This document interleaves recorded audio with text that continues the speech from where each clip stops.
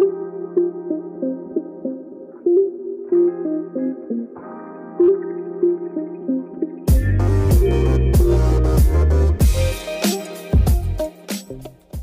好，听众朋友们大家好，我是仙儿，我是老周。如果你们对30+的职场叱咤风云、苟延残喘、情场春风得意、无人问津、在外独当一面、一夫当勇、在家厨艺精湛、番茄炒蛋的两位奇女子傻妞感兴趣的话呢，请关注我们的频道。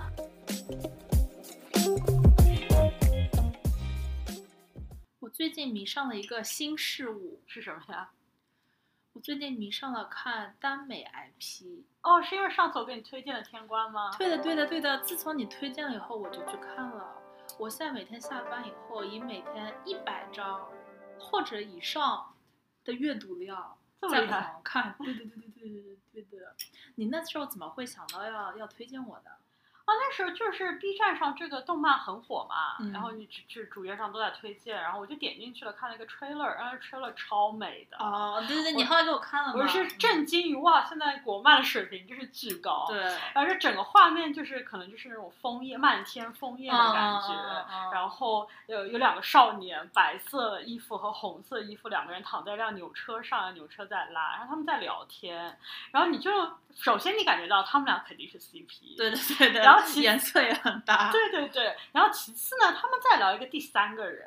但是你可能会感觉到那个第3个人呢，就是那个红衣少年，因为他对这个人的事情如数家珍，然后他们就聊到说这个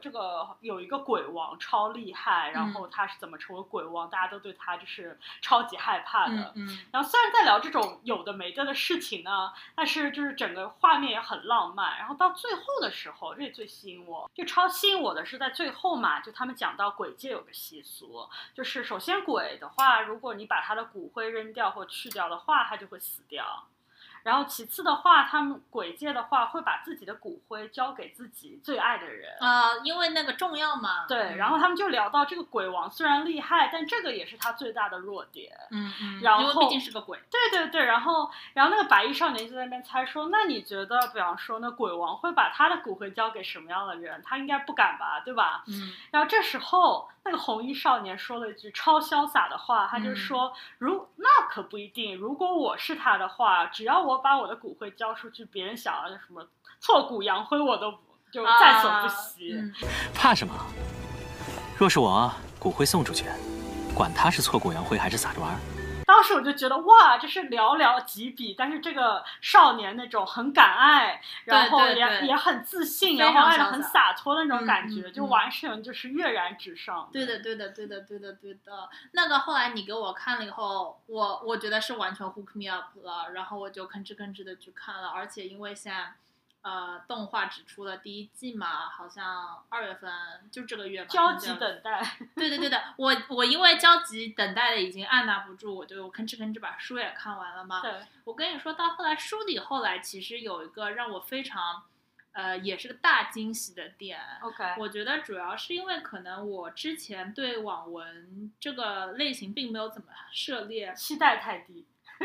对，也不一定是在这，可能就是没有什么期待，就不知道应该期待什么。对，哇，我觉得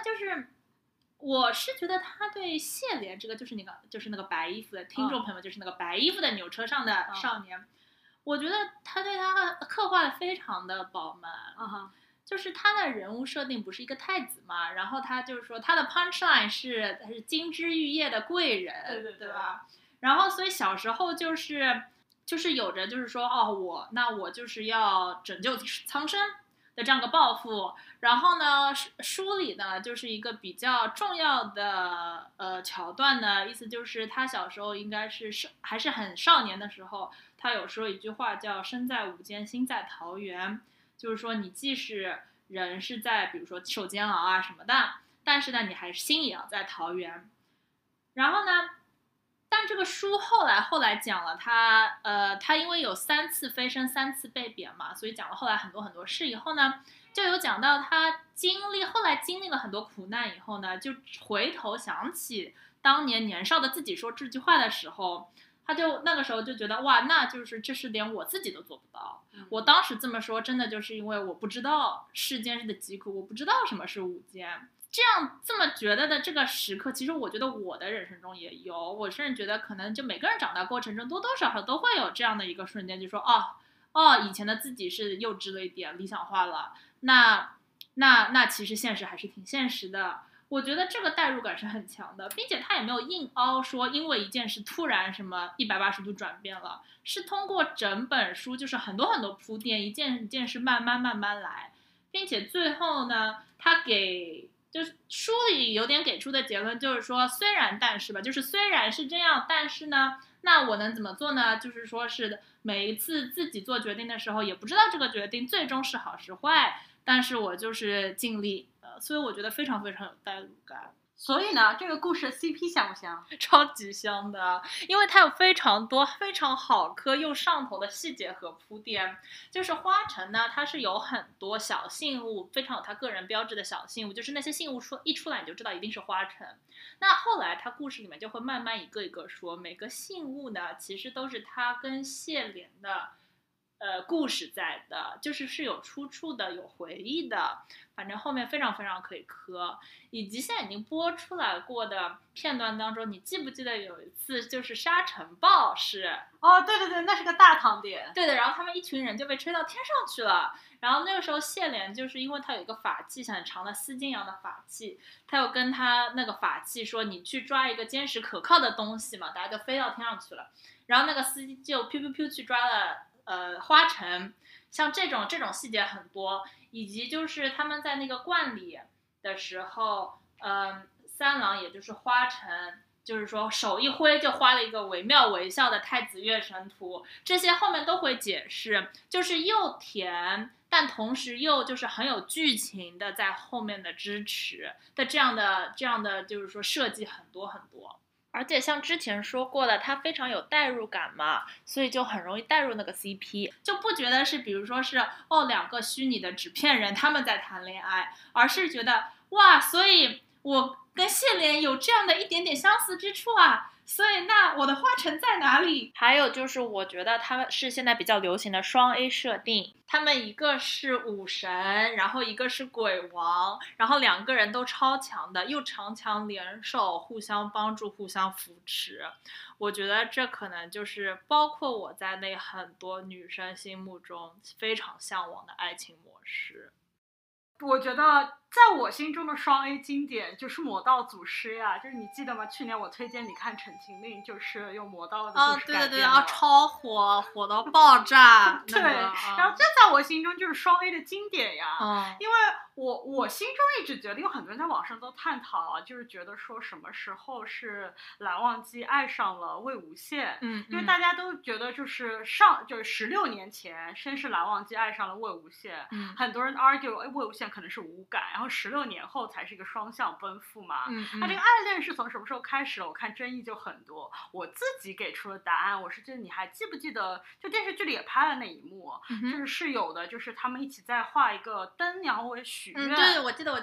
对，而且就是说是他，就是说也是有一种什么要拯救苍生这种的那种意思嘛。对，都是那种志向很远大。对，愿我一生锄强扶弱。对，就在那里的时候，我觉得就是有一种就是真的是虽然就是好像这个人平时很那个玩世不恭，然后是有时候会说一些毫无章法的话，做一些你知道乱七八糟的事儿，各种破戒嘛，但是你知道。但是他追求的那个梦想是跟我一模一样的，就是种就是心灵伴侣，就超契合那种感觉。我心里是暗暗的把那一幕当做了就是蓝忘机在心里第一次萌芽，就觉得说哇，这个人是不同的存在OK， 因为他们就是心里最深处的抱负是一样的。对的。而且你知道这个故事其实超甜的，后来。就是很多人已经说，就是这个剧拍的很好，就是因为他就是尊重原著嘛，就该拍的都拍了。但其实这后面有个地方的确是不能拍，就是在表白之前，因为就是因为比较走社会主义兄弟情嘛，所以没有表白那一段。但是其实我觉得在书里后面在表白前就是超甜，就是因为它的设定是蓝忘机是那种就禁欲系，对吧？他就是不善于表达，人生不知出家训，老多老多，话也很少，然后表情也是没有，然后他后期16年后基本上就是默默的对那个魏无羡各种宠嘛，所以大甜的剧情都是在他的醉酒之后。就比较奔放一点。对，这个电视剧里也是有拍的，就比方说偷鸡的那一段，对吧？他不是喝醉了之后把鸡偷给魏无羡，就是还拍了，就是醉酒之后发现就是魏无羡在跟那个温宁说话，就鬼将军，然后他就有种吃醋的感觉冲出来，对，这都拍了，但是没有拍的呢，就是其实在那个大表白之前，是他可能第3次醉酒之后蓝忘机，然后那次醉酒之后呢，蓝忘机已经得到了一点甜头了，就是我萌的是那种反差，就他平时超禁欲嘛，但他第2次醉酒之后，他得到了个甜头，就是发现只要醉酒之后呢，魏无羡就会对他超温柔就是有回应。对， okay. 然后前一次的他醉酒呢，魏无羡是给他擦了脸，他就在擦脸的时候觉得哇，暖暖的毛巾好开心，好舒服，然后他这次就也想要擦脸，但他这次就是醉酒之后蓝忘机他还有一个特点，就是他会得寸进尺，就他这次说他不仅仅要那个擦脸，他要洗澡，他说浑身臭烘烘的，然后就是那个魏无羡呢，他没办法嘛，就是他们可能住在那个什么客栈，他们住在客栈里面，然后就给他搬来了浴桶啊，帮他洗澡啊，然后各种就是不可描述，然后正在这个时候正在兴头上，我觉得这里很表述那个蓝忘机的性格，就魏无羡其实内心很感动，也很喜欢他，那个时候他就说了一句谢谢，其实我觉得就是有各种理由魏无羡都可能会想要谢谢他，因为毕竟是一个这么支持他这么信任他的一个人嘛，但蓝忘机不是就是自己就是那个自尊心超强，他在那一刹那就马上酒醒了，然后他就说不是他没说，他就心里觉得说是不是魏无羡是因为感激他感恩才知道刚才跟他进行了就是不可描述，还跟他这么亲密，对，但是他因为我觉得有的时候就是这样，就是太爱了反而是不敢就是逾越半步，对，就是因为怕就是说现在的关系也没有办法维持，这跟现实这个现实生活的那个感受我是理解的。对，然后这里就是突然就剧情和张弛很有度，刚才巨甜，然后突然这里就马上就说两个人就是弹也似的飞开，然后甚至蓝忘机还说什么今晚上我就去隔壁房间住，你要知道之前自从那个夷陵老祖醒来之后，一路上他们俩都是住同一间房间，睡同一张床的。然后那天晚上就突然这样，然后后来可能半夜就是魏无羡冲出去了观音庙，他被抓住了之后呢，他们就表白了。然后这里我觉得一定要给观众朋友们听一下他表白的时候那句话，就超级经典。安着，蓝忘机，韩光君，我刚才是真心想跟你上床的。我知道你也看过《陈情令》，但是有一个细节你可能也没有注意到。你说，就是这个片子制作挺精良的，所以每个人都有首属于他，每个主人公都有属于他们的主题曲。我听说了。对，就比方说魏无羡那首叫《曲尽陈情》，然后蓝忘机那首叫《不忘》。然后那天我就在 B 站上搜这2首歌听嘛，然后有一个弹幕就是对我来说醍醐灌顶。醍醐灌顶，你说？他说件什么事？他说呢，如果你注意歌词的话，你会发现在魏无羡的主题曲当中唱了很多人很多事，他的很多恩怨，然后说与师姐啊、江家呀、灭门啊这些所有的事情都唱在了当中。就江湖嘛。对。但是呢，如果你听蓝忘机的《不忘》，你就发现他整首歌就是只围绕魏无羡一个人。真的假的？对，来，我来放给你听，这个是魏无羡。不管生死事，老来静坐江湖是中人。这首是蓝忘机。君又在何方？相望不忘。对真的是这样哦。那我跟你说，我觉得天官也是一样的设定，就谢怜他是一个心系苍生要拯救苍生的这样的人嘛，然后花城呢就是爱了他800年，然后就一直追随他，然后他花城的大金句是为你战死是我至高无上的荣耀，这么带感的设定哦。那你觉得你会想成为哪一边？让我想一想，我觉得因为那个天官的故事我后面还不熟，但是我还蛮确定，如果是在魔道的这个故事里，我可能更想成为蓝忘机。真的吗？为什么？或者是我看的时候是因为这个角色而把我带入的。为什么呢？因为可能是我是因为先看了剧，再后来再去看书来就是了解整个一个设定的。就是我在看剧的时候也听到了，比如说一些博主做的一些他们的解析啊什么，就当中有一个人说了就特别特别的打动我，他就说你第一遍看就是魔道的时候，可能是会觉得魏无羡特别惨，会为他而感到伤心，但是如果你第二遍看魔道的时候，就可能会为蓝忘机这个人而感动，因为他话很少嘛，所以说有可能看书的时候，你可能翻过去他都没有台词或怎么样，但是如果你仔细想的话，他是一个就是首先意志很坚定，但其实他意志坚定就是不只是在就是他的大道上，就是不是说只有那个锄奸扶弱这件事情，他其实就是连剧里都有铺垫，就大哥说他是一个很一根筋到底的人，他对感情也是如此的，就是他认定的人就是一辈子就是都是他那种感觉。然后我觉得这个对我来说，我就很希望自己在感情当中就可以成为一个就是这种一旦认定了，然后就是可以就是疯狂爱。我应该是这么说，我希望有个人能够让我这么着魔吧。那我懂你意思了。我是因为完全相反，我肯定是会想成为那个魏无羡或者是谢怜那一边的人。其实我们的原因是一样的，我觉得就是之前我跟你想的是一模一样，只是结论我们分道扬镳了。我是因为就是很想被这样的人爱嘛，就很想被这样一个非常非常坚定、非常非常执着的人爱，还挺有意思的。就是看同样的东西会有不同的 preference。老周，所以你还有其他的推荐吗？我有的，我知道一本书，然后它的书名非常的 misleading。OK， 它叫《二哈与我的白猫师尊》，你听说过吗？我好